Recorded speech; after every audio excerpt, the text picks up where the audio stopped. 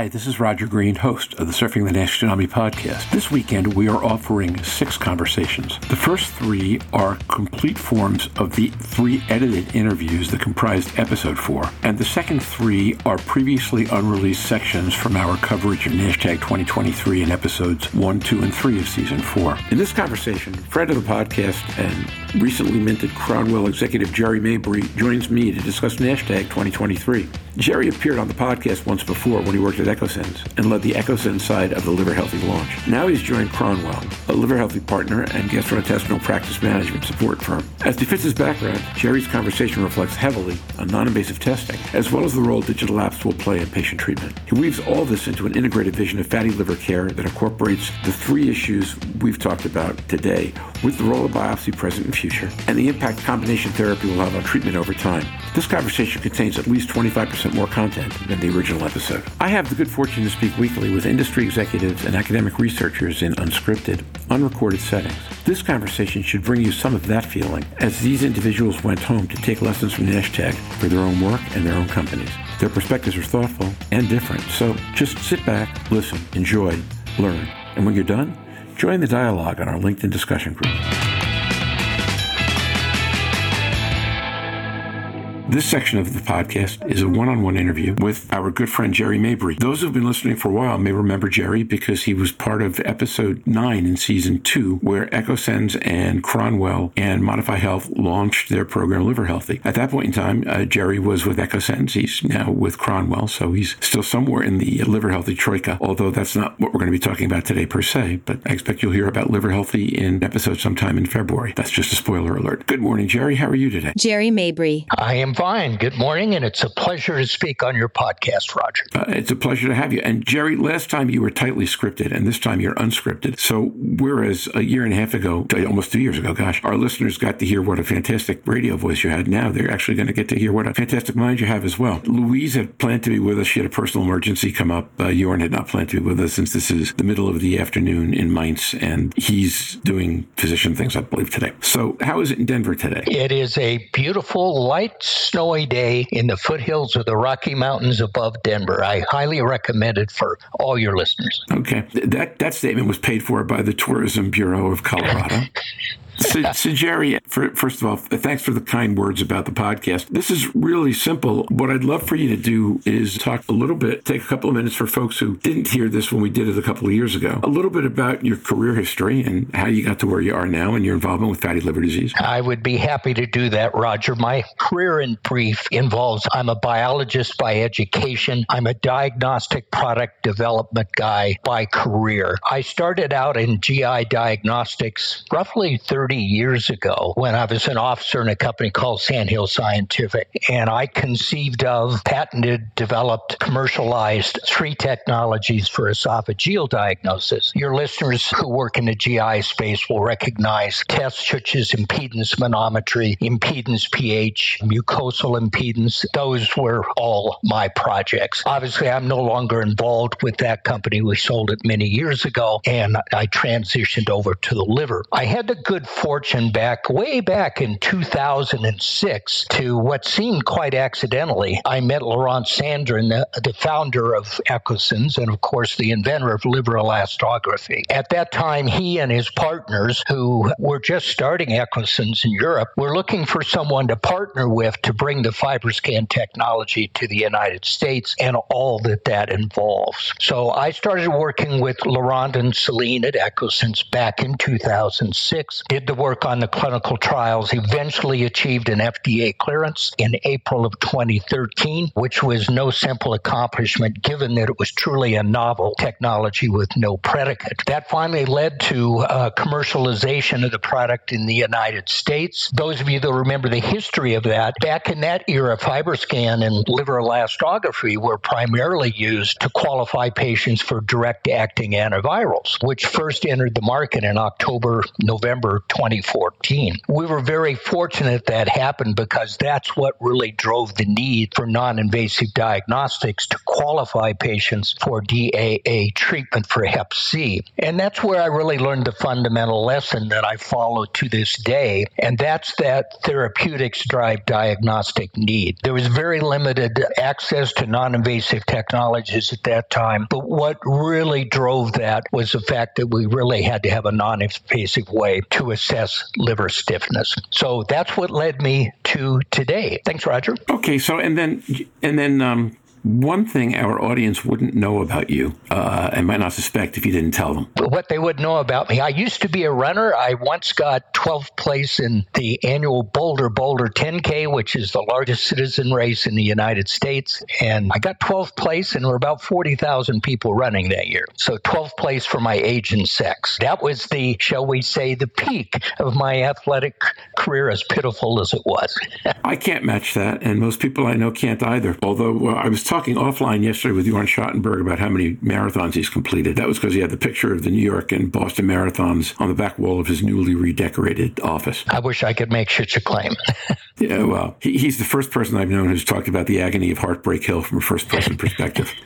So that's great. And now you are winding down at Echosense and joining Cronwell. Just before we dive into the talking about NASHTAG, so people understand your various perspectives, what kinds of things will you be working on at Cronwell? Well, it'll be an extension of what I'm doing. We'll talk a little bit about this later, I'm sure. But I think the next frontier in terms of non-invasive diagnostics and moving to the fatty liver treatment era is going to be diagnostic solutions to pull together therapeutics with optimal efficacy requiring minimal provider effort. And I also believe that non-invasive diagnostics are going to become very complex as we have different drugs reach FDA approval. And that's really the core of the efforts that you'll be seeing coming from the Cronwell team. That's great. And with that as a backdrop, let's dive into NASHTAG a little bit. You were there in person? I wasn't able to attend this year, but I attended virtually, which was quite convenient. Yeah, and in fact, and then listen to all our podcasts. So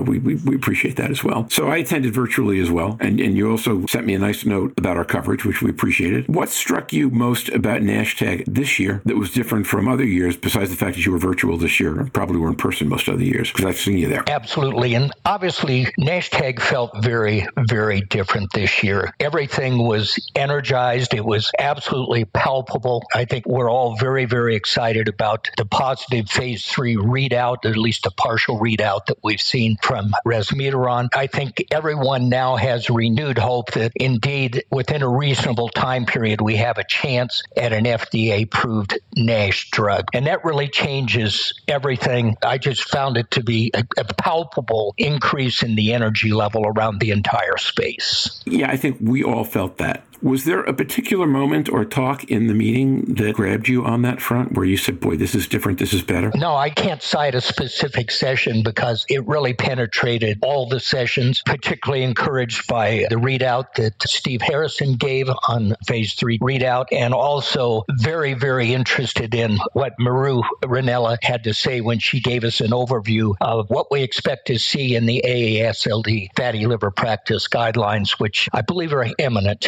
to be published. They sound eminent. What about it did you find most interesting? I am particularly encouraged with what has happened across the board with the societies in terms of clarifying the fact that we need to be testing all patients with risk factors, specific guidance on how to do it, and how to manage the patients based on the staging that comes out of that NIT sequence, which of course Maru covered in detail. And of course, this isn't just AASLD. I'm very encouraged by the consistency we see in terms of the guidance from AGA, from ACE, and soon to be AASLD. It's just very encouraging to see all of that come together and have a direction that everyone can use. So we're in what I like to call violent agreement on that. One of the other conversations as part of this episode is the one we had yesterday with Pam Danaher, who's a senior VP for regulatory at Terns. And part of what we were talking about in that conversation and in several others recently was how interesting and challenging it will be to transfer translate those guidelines and the new drug approvals, given how the profession and the fatty liver community has thought about the disease and treatment thereof to date? In that context, my favorite statement has been the one Scott Friedman makes about biopsy as a straitjacket. Other than the obvious,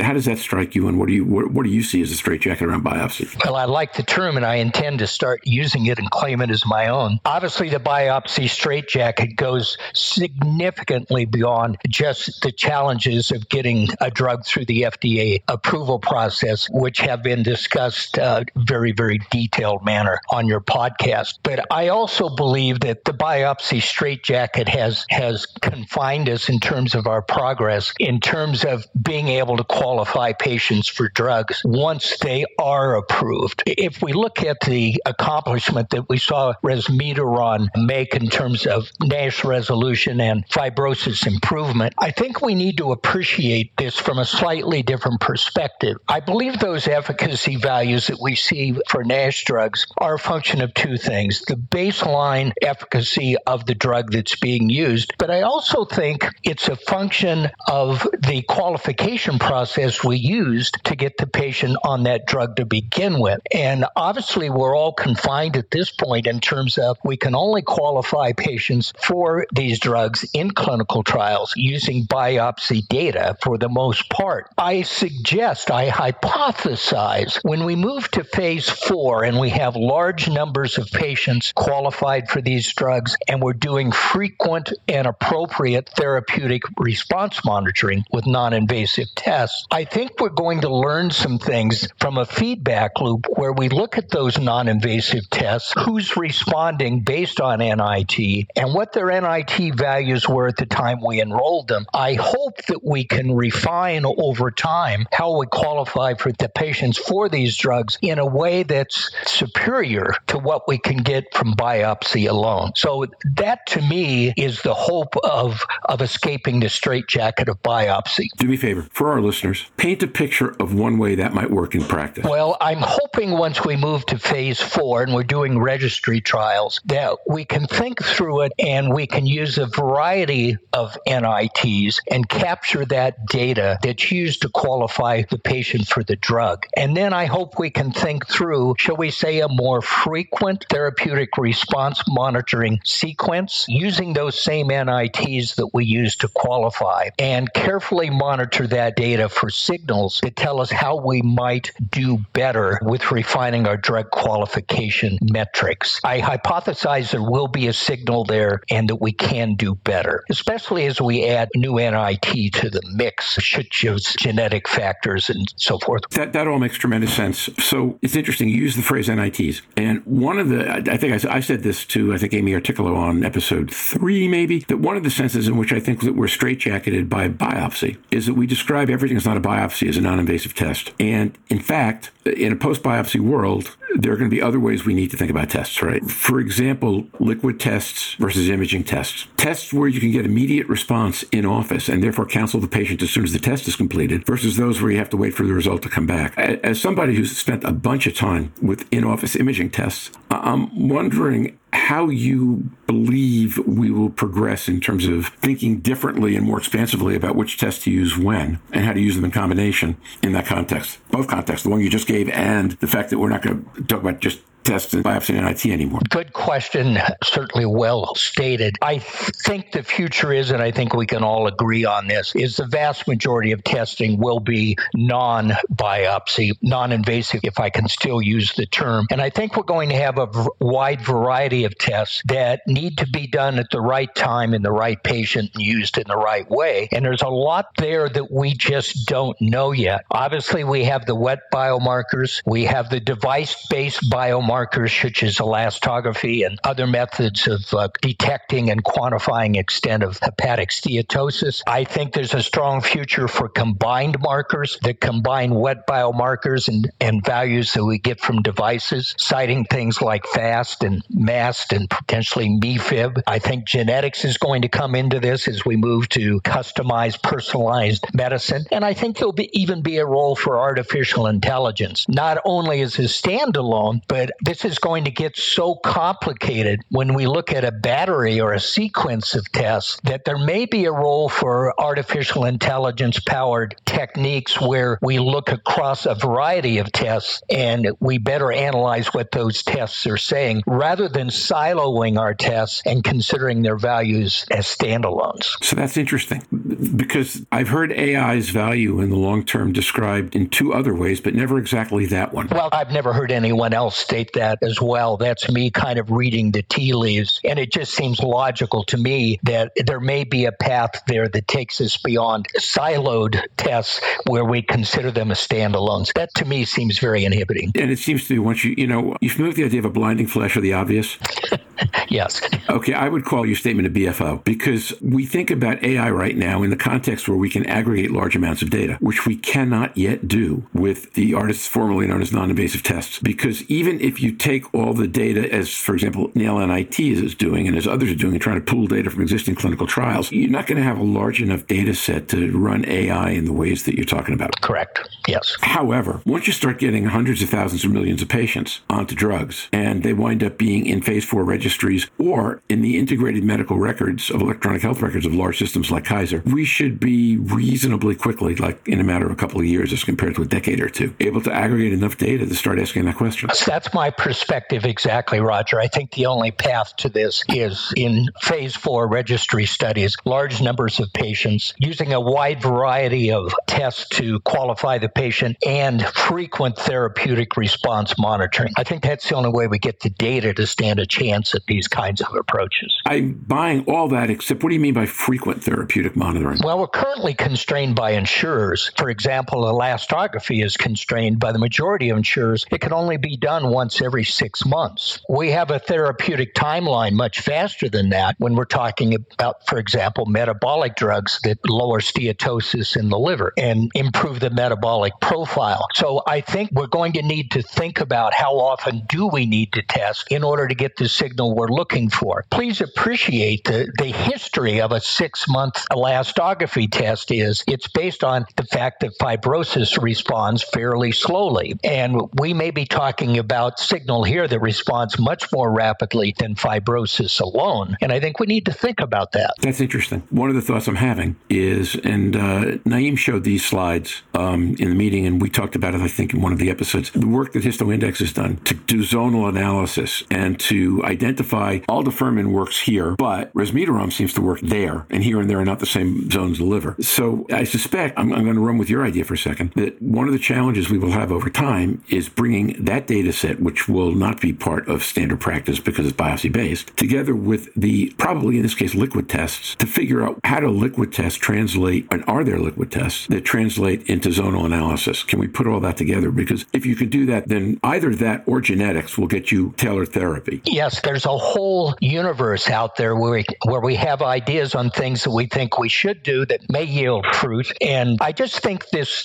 draws attention to the fact that we're still in the early days of knowing how to qualify patients for these tests and monitor therapeutic response. And this is going to get exponentially more complicated when we have more than one drug and we start to do combination therapies. So now that you've led into combination therapies, talk to me a little bit about how you think that's going to work and how that's going to fit in with everything else we've been talking about. Well, I believe it's inevitable that we will have combination therapies. I think it will be required to use combination therapies in certain circumstances. So I think there's no question that we're going to have to move to that, but it's going to be very, very complicated making decisions on what to do and when to do it and how to monitor the response. I think clearly what we're going to find is insurers are going to be interested in detecting non-responders early and getting them off the drug and potentially onto another drug. You talked about in your podcast the concepts of an induction drug that quickly induces a therapeutic response, a specific target, and then perhaps the patient goes on a different drug or a different dosage. My hypothesis, my view of the future is that's precisely correct, but it's going to become very, very complicated, and we're going to have to make it simple for the average clinician who doesn't think about this stuff all day to do this correctly. And that, to me, is going to require some digital solutions that guide the provider through these are the things you should consider doing next, and this is how you consider the information being provided. A lot of complexity. So one of the things I believe is that complication is the enemy, but complexity is actually the solution. That if you take a look at complexity theory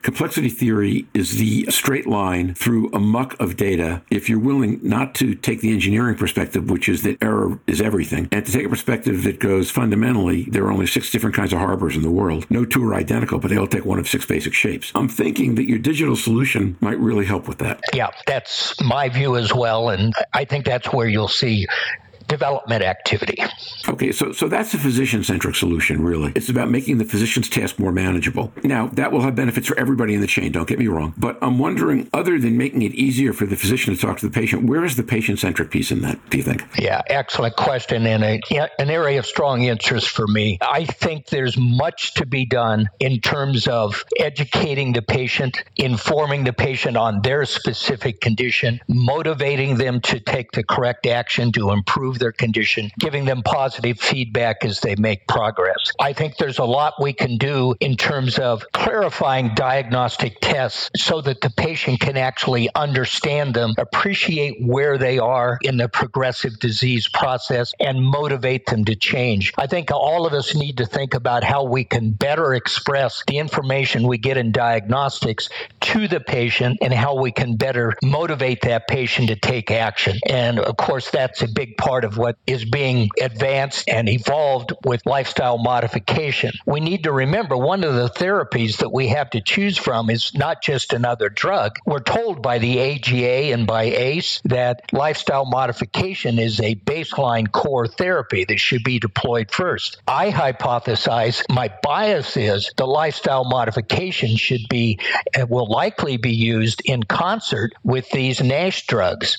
And that means we're going to have ways that don't take a lot of provider time, that effectively express this disease in lay terms the patient can understand and be motivated by. I think we have to have digital solutions to educate the patient, to stay close to them as they start to implement not only drug therapy but lifestyle modification, and ensure their compliance. This is going to require digital tools like apps, mobile apps that are constantly communicating with the patient. Remote patient monitoring on things like weight, activity level, medication compliance. I think there's a whole universe there of communication to the patient that can be catalyzed. So, spoiler alert to our listeners, on March 1st, we're going to drop an episode that's exactly about this subject on digital therapeutics and digital apps and how they support. And I expect that either Jerry or his colleague Joe Rubenstein will be part of our session that day. So you'll get to hear Jerry talk more about this particular issue, or Joe at that point in time. I think those are all the questions that I was hoping we'd get to cover in a remarkably efficient 29 minutes, which will be less than that when we filter things down as we do. What other issues emerged from the meeting beyond these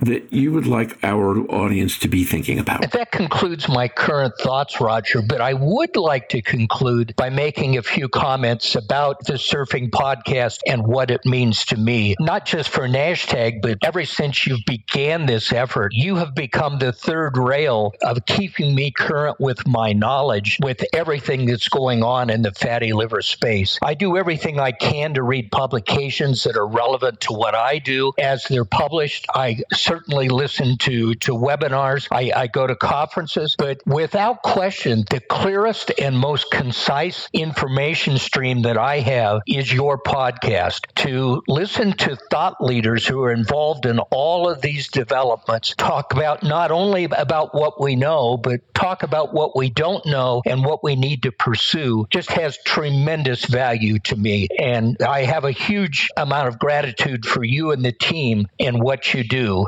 And I'd just like to publicly say thank you for what you do. Well, so first of all, thank you. Second of all, those who know me know I'm blushing right now, although you can't hear that in my voice. And you also should know that Jerry did not have to say anything about this podcast in order to get into this discussion. So thank you so much. Where it leads me is that one of the things I will be talking about, either in the introduction to this entire episode or at the end of it, is that we're asking our listeners who feel the way Jerry does to go on whoever. Jerry, how do you listen to this podcast? Who do you get it through? Do you go directly to Buzzsprout or do you go through like Apple or someone like that? I use Apple Podcast app. So So what we're asking is that everybody who uses a podcast app write reviews for episodes that you like and talk about them. The reason we ask for that is that reviews actually drive ratings, and they drive listeners, and they drive ratings, and they drive consistency. And the ratings drive greater presence, and that will enable us to get more information out to you faster and for you to find it easier and more currently. So thank you for the kind words, Jerry. The only thing I'm going to ask you to do is put it in your Apple review of, not this episode because you're talking, if you want to put it in the review of this episode, gosh, they were so smart to have that guy Mabry on as a guest. Go for it, but when you can, all right? Beyond that, let me just say thank you for being with us today. I've known Jerry since Nashtag 2020, I want to say. I started talking with you at that point in time, and you, my friend, have been a tremendous source of insight for me in terms of understanding where things are going in the device space and how to see opportunities. So one thank you deserves another. I'm excited to see you transition to Cromwell. Thank you for all the guidance you've given me over the years. And with that, let's wrap this conversation. I'll move on to the third and then to the end of the episode. Have a great day, my friend, and we'll see you on the podcast, you or Joe on the podcast next month.